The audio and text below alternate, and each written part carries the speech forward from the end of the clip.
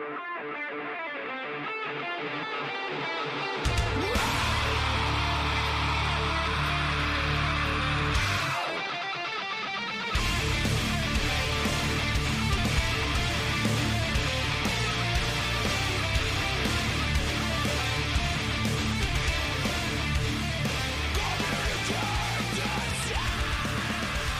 right, here we go. Today is Sunday, July 10th, 2022. And this is episode 267 of the Defensive Security Podcast. My name is Jerry Bell, and joining me tonight, as always, is Mr. Andrew Callett.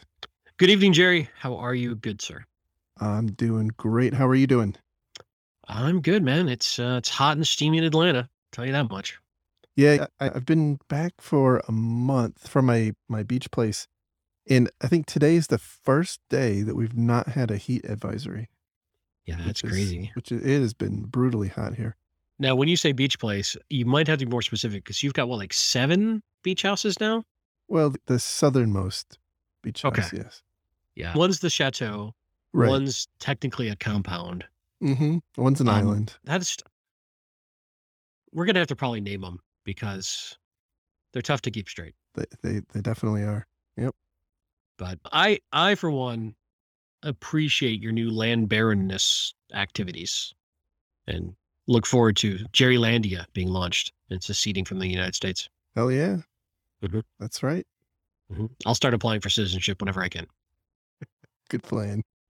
Good plan. All right. A reminder, we should probably already said this, but the thoughts and opinions we express on this show are ours and do not represent those of our employers. But for enough money, they could. Everything is negotiable. All right. A couple of really interesting stories crossed my desk recently. And the first one comes from the U.S. Department of Justice, of all places. And the title here is Aerojet Rocketdyne agrees to pay $9 million to resolve False Claims Act allegations of cybersecurity violations in federal government contracts. So the story here is that there's this act, as you could probably tell by the title, called the False Claims Act that permits an employee of a company who specifically does business with the U.S. government to sue the company under the False Claims Act, claiming that the company is misrepresenting itself in the execution of its contracts. And if that lawsuit is successful, the person making the allegation, basically it's a whistleblower kind of arrangement. The person making the allegation gets a cut of the settlement. And so in this particular case, the whistleblower received $2.61 million of the $9 million settlement. Wow. So his company, in theory, was lying on their security controls, and he found out about it or knew about it and was a whistleblower about it and is getting $2.61 million. Correct. I'll have to go check everything in my company. I'll be right back. I'm guessing that his lawyers will probably take about $2 million of the 2.61, but hey, it's still money, right? That's crazy. It reminds me, it's probably a lot of our listeners are too young for this, but the days of the Business Software Alliance about turning in your employer for using pirated software and that you could get a cut of that, but not in the, 7-figure range. Yeah, this is really quite interesting. What's more interesting is that there is apparently some indication that the U.S. government may expand the scope of this to include non-government contracts, and including perhaps even like public companies under the jurisdiction of the Securities and Exchange Commission. I don't think that's codified yet, and probably just hyperbole at this point, but holy moly, it really, really drives home the point that we need to do what we say and say what we do. So what were the gaps, or what were the misses that they said they had? I have done a little bit of searching around. I didn't go through all of the details in that case. Because it was a settlement, there may not be an actual details available, but I've not been able to find the specific details of what they were not doing.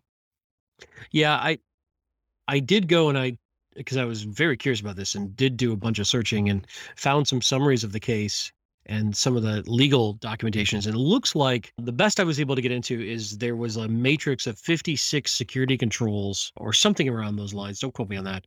And the company only had satisfactory coverage of 5 to 10 of them. Oh, wow. And there was another one where they did a third-party pen test who got into the company in 4 hours. It looks like there's a bunch of unpatched vulnerabilities. So it's in legalese, right? So it's a little tough to translate into our world at times. But I'm actually quite curious, and I might want to do some more research trying to figure out what exactly were the gaps. And I guess at the end of the day, they agreed to these things contractually and just didn't do them. Correct. That's the net of it. This is primarily if you're doing business with the government, the U.S. government. Correct. You have a government contract. Yeah. For now. And I do think that over time, like I said, my understanding is that the scope of this may increase. This is, I really feel like this is huge. And this could open the door. I mean, because you and I both know how often those contractual obligations and the way you answer those questions is a little squishy. Yeah. Optimistic. I think optimistic might be It's fair. a better way That's of fair. characterizing. But it's also interesting trying to have federal judges navigate this very complex world. Yeah, that's a crazy story. We'll see where that goes. So anyway, it really highlights the point about being very honest and upfront with what we're doing. And if we commit to doing something, we need to do it. Yeah, it just gets fuzzy when there's business deals on the back end of that answer.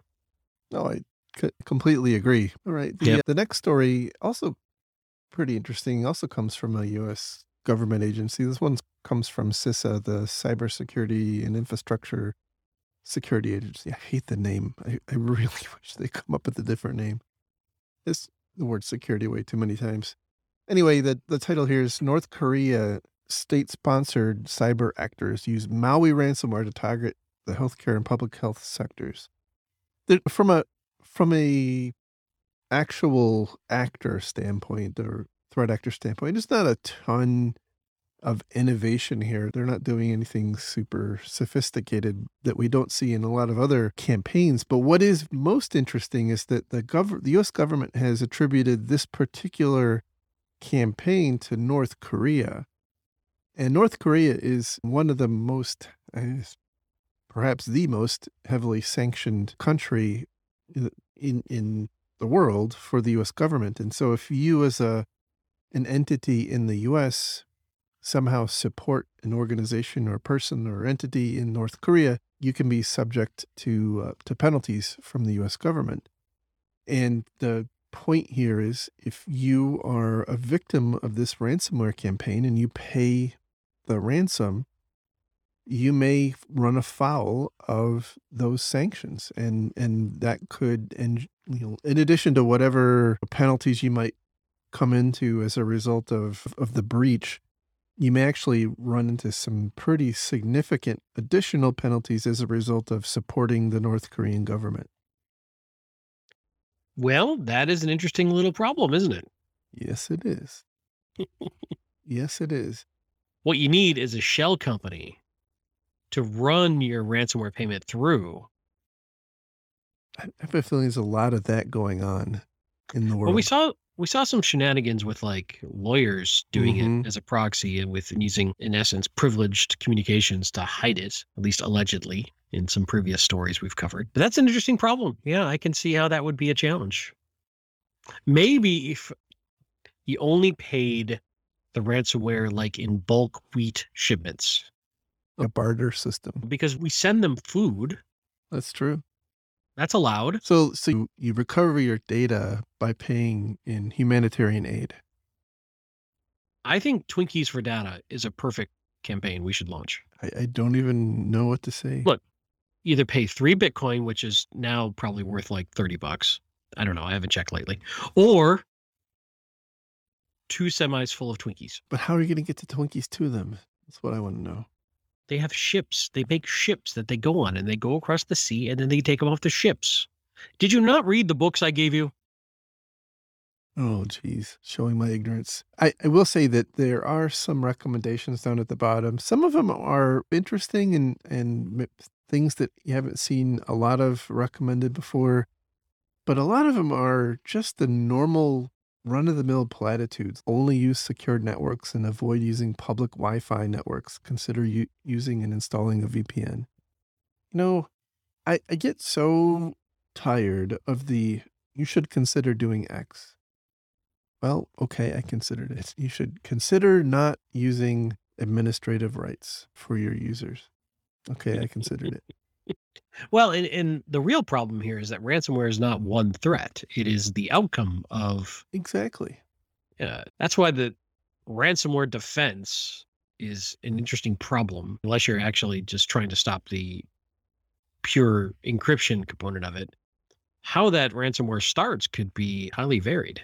Yeah, it's the end link in the chain, right? Yeah. Because as they talk about earlier in the advisory here, this particular Maui ransomware is actually pretty manual. It actually has to be apparently launched by hand with a command line. So whoever the threat actor is, they found some way into the system, and you can infer, assuming that the CISA actually has that kind of insight, you can infer by reading through their recommendations how they think the North Koreans are getting in there using RDP that's exposed to the internet, and then moving laterally using user credentials who have administrative rights and so on. So you can infer based on what they're saying not to do to see probably how it's being propagated. But sometimes it's a little difficult to understand, with these kind of recommendations, how much of it is the result of actual observations and just, yep, we have this list of good hygiene practices and we think this is what you should be doing. Yeah, I think the problem is that true ransomware defense is highly varied based on the individual company's stance, platform, environment, situation, and it's very difficult to roll that into a couple paragraphs in a generic article. Yeah. Yep. Absolutely. All right. So anyway, don't get ransomwared. And if you do, don't pay off the North Koreans because you're going to get a double whammy. I still don't quite understand how the North Koreans are launching these from their Commodore 64s, but maybe we'll talk about that in another show. It is a fair question how they're coming into possession, but I would expect it's coming in via countries like China and Russia where they may not have that sanction in place. Which, by the way, I think is how they're, because you could ask the same question. Well, how are they getting internet access? My understanding is it is coming through China. So the last story today comes from ZDNet, and the title here is "These are the cybersecurity threats of tomorrow that you should be thinking about today." Well, hold on. If I'm thinking about tomorrow's threats today, who's thinking about today's threats today? Well, you were supposed to think about today's threats yesterday, and you were Okay. supposed to think about yesterday's threats last week. I'm gonna have to start over.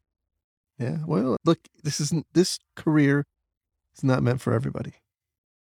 Is this what they mean by thought leaders? I think it is. I think it is.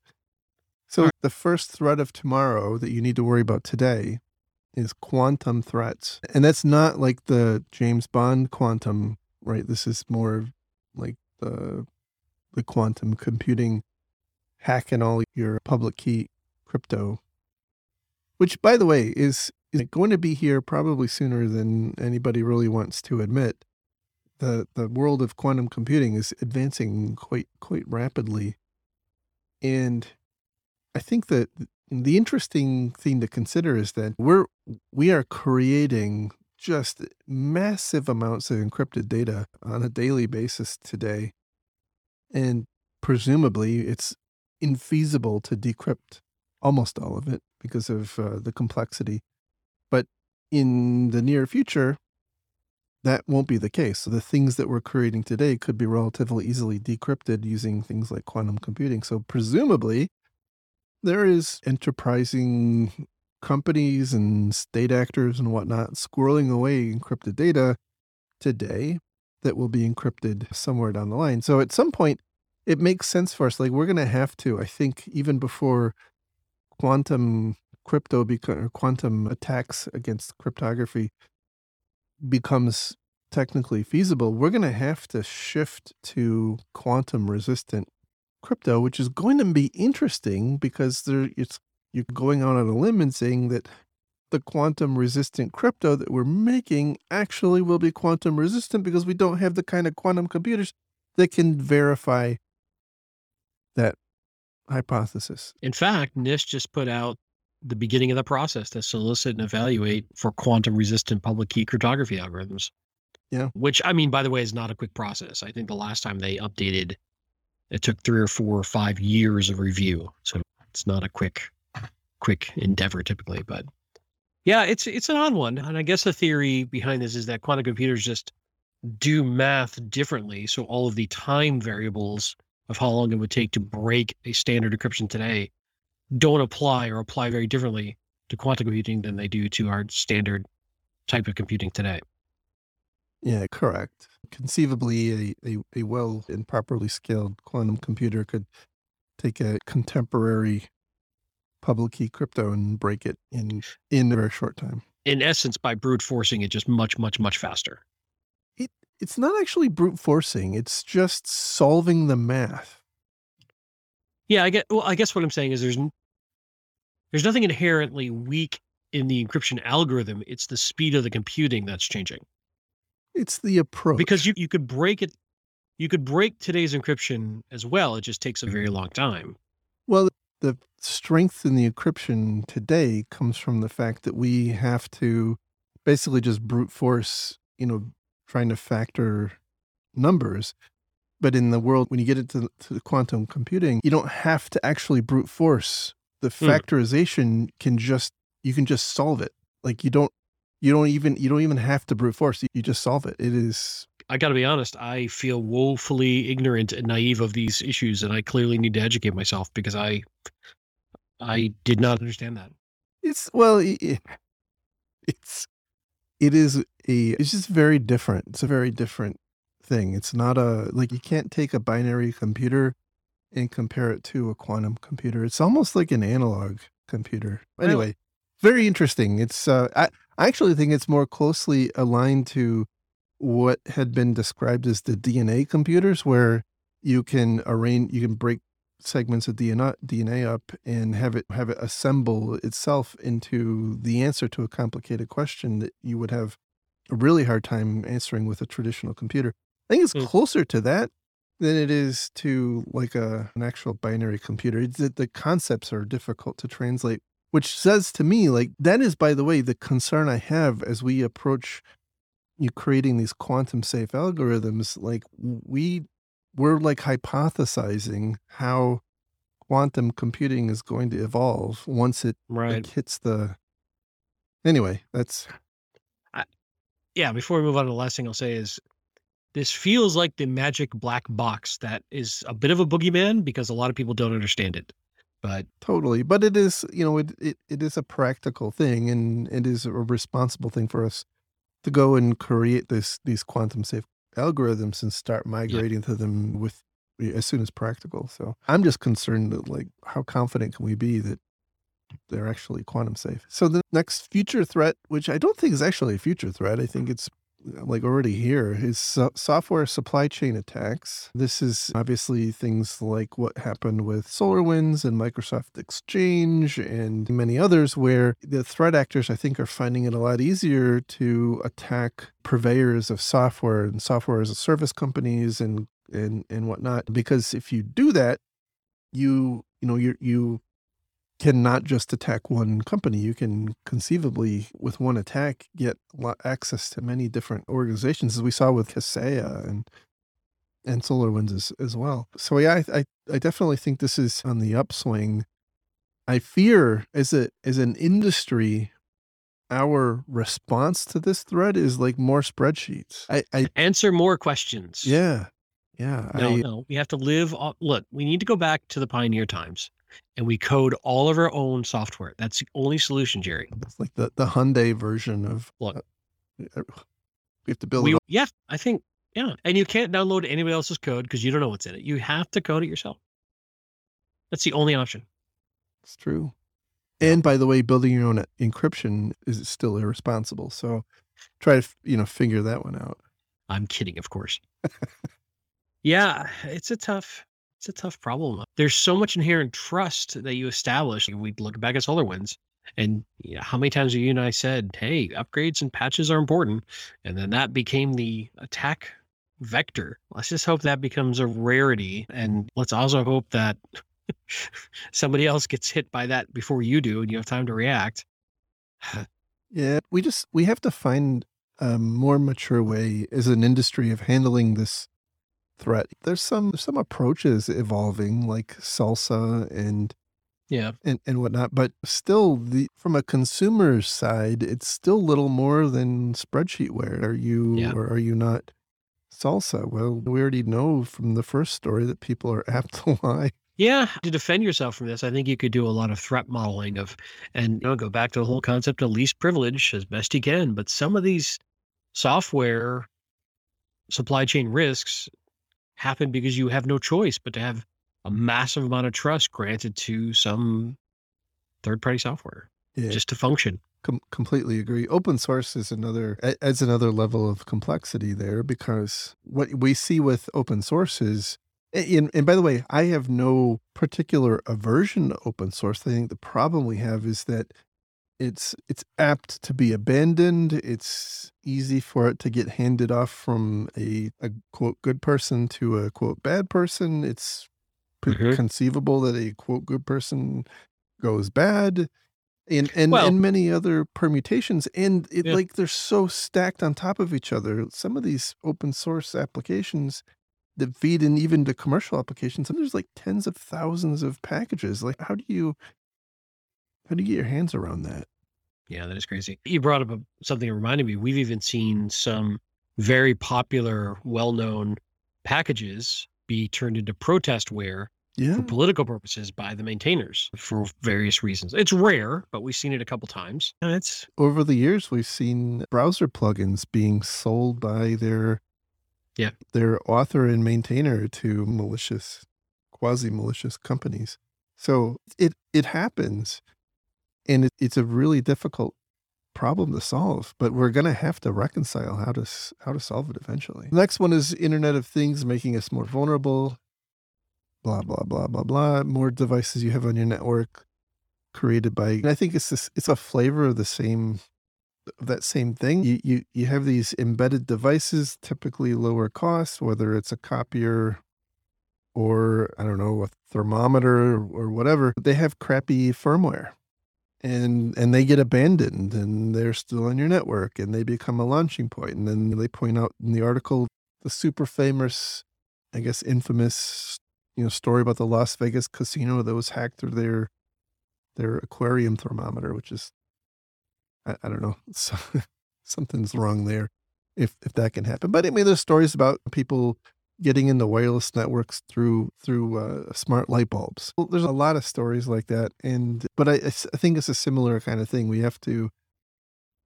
figure out how to handle that. The one that makes me the most concerned, though, is deep fakes powering business email compromise attacks. So I actually, as kind of an experiment, and I'm recording it with this software now. You can easily you have access, like the average person has access to technology that allows you pretty easily to do deep fake type stuff.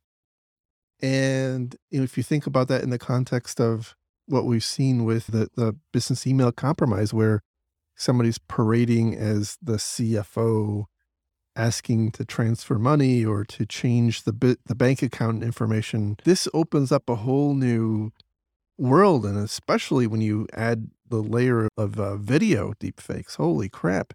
Like having a WebEx with the person who you think is your boss, and by all appearances, it is. And you're talking virtually face to face with who you think is your boss giving you an instruction on how to do something or to do something, and it's not real. Yeah. In fact, Jerry's not even here. I deep faked Jerry's entire portion of this podcast. That's true. That's true. I was never real, by the way. It's actually not true. Jerry has evolved into a llama. and it's been replaced by a deep fake AI. No, I'm kidding. No, I don't mean to make light of this because I think it's absolutely legitimate. We as humans have evolved to trust our senses and identify people visually and audibly with a great level. Like, we don't have any built-in skepticism of that. We just inherently trust it. Right. And this problem is playing on that psychological concept of we trust our senses when we identify somebody because we're very good at identifying things.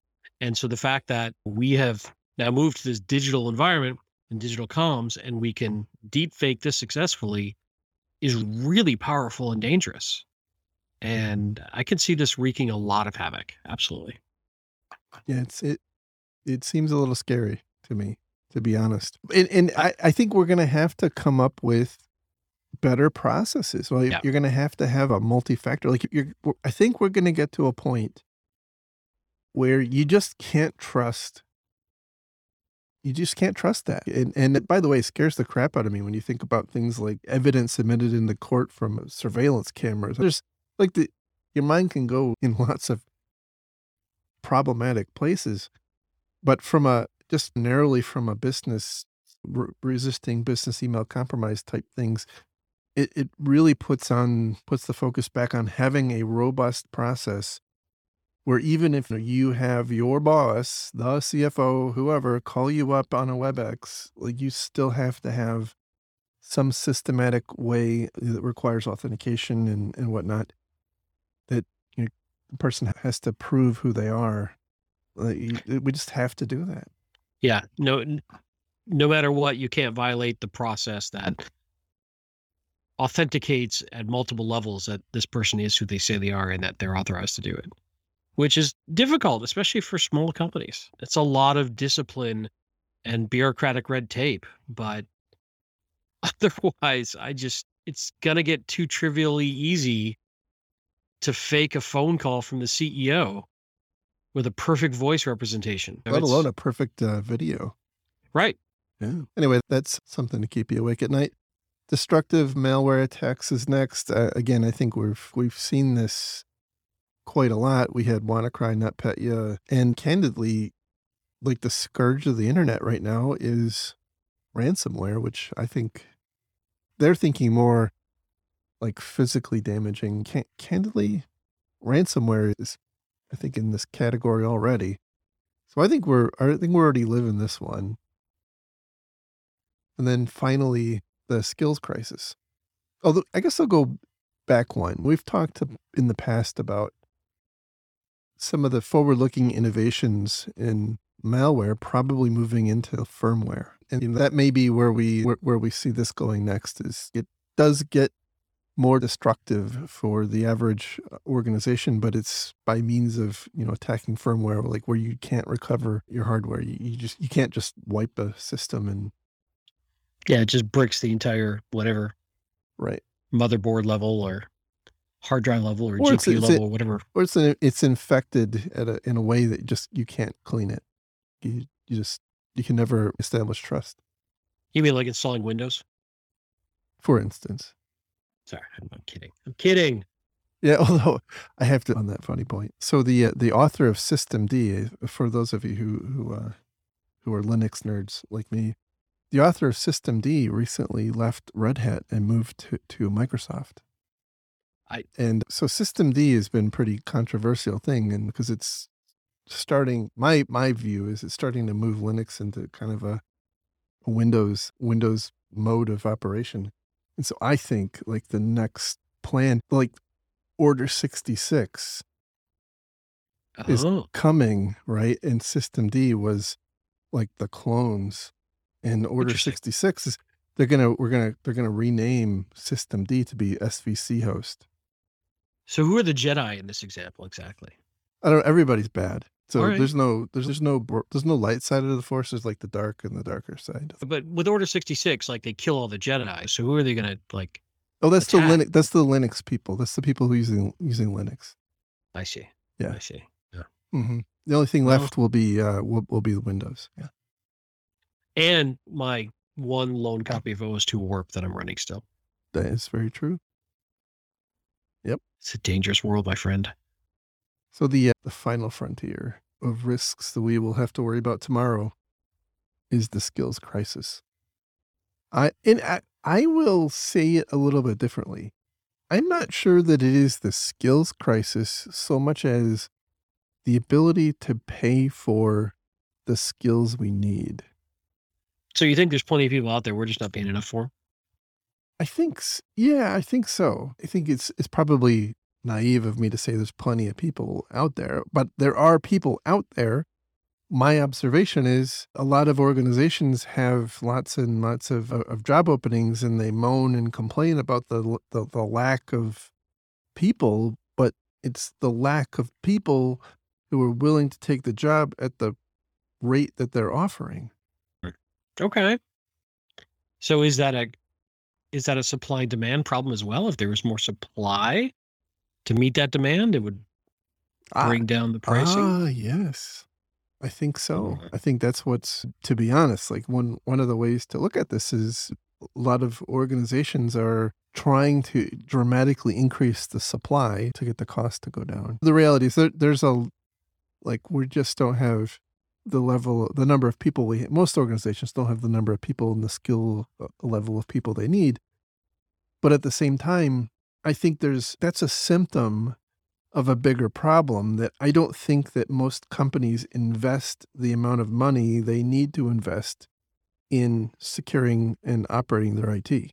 Like, I think we've just like we're overextended, we're over leveraged in IT, and we're trying to figure out how to fix it without fixing that over leveraged situation. That's just Jerry's macroeconomic baloney. Yeah, I see some truth in there though, that we also have probably a lot of bad practices and failure to follow best practices for various reasons that we're compensating for with other security controls as opposed to just doing things more inherently secure Oh, for 100%. whatever reason. 100%. Now, that's a complicated thing. There may be very good reasons why we do that. And I'm not saying, I'm trying not to be dogmatic about there's only one way to do things. I think that's true. I also think a lot of legacy businesses have so much tech debt and the cost to, say, rebuild with best practices are so high that they probably don't have much choice. Absolutely. Yeah, I don't know. It's an interesting problem. And I do wonder if it's going to stabilize or we're always going to be in this scenario. It is, on the one hand, there's a lot of peril in thinking that the patent office is going to close. But on the other hand, how much more innovation, like how many more features does your word processor need? Your Apparently spreadsheet? lots. Well, I guess I'm like, Yeah, I there will hear you. always be innovation, but I think the rate of innovation is going to start to flatten out a bit. And We've been saying that for years, and yeah, well, Moore's you're law right. has proved us wrong over and over again. But I hear you. Like how word processor spreadsheets pretty mature, pretty commodity. Like how much more tech do you need in them? But heck, we're still debating whether or not macros should be on or off in Office by default. Oh gosh, that's right. Yep.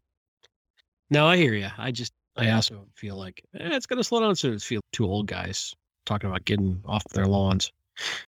Well, I think the complexity will probably shift around. And I think to some extent what might end up happening is we see the devices people have move away, the devices employees have move away from being kind of general purpose computers to more special like iPad type devices.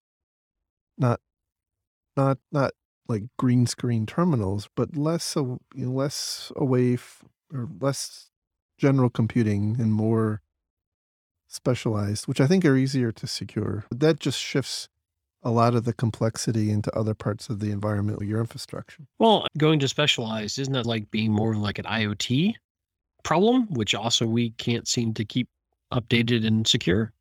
Well, that's true. I guess we're pretty bad all the way around. Yeah, sorry. Clearly, there's no hope for any of us.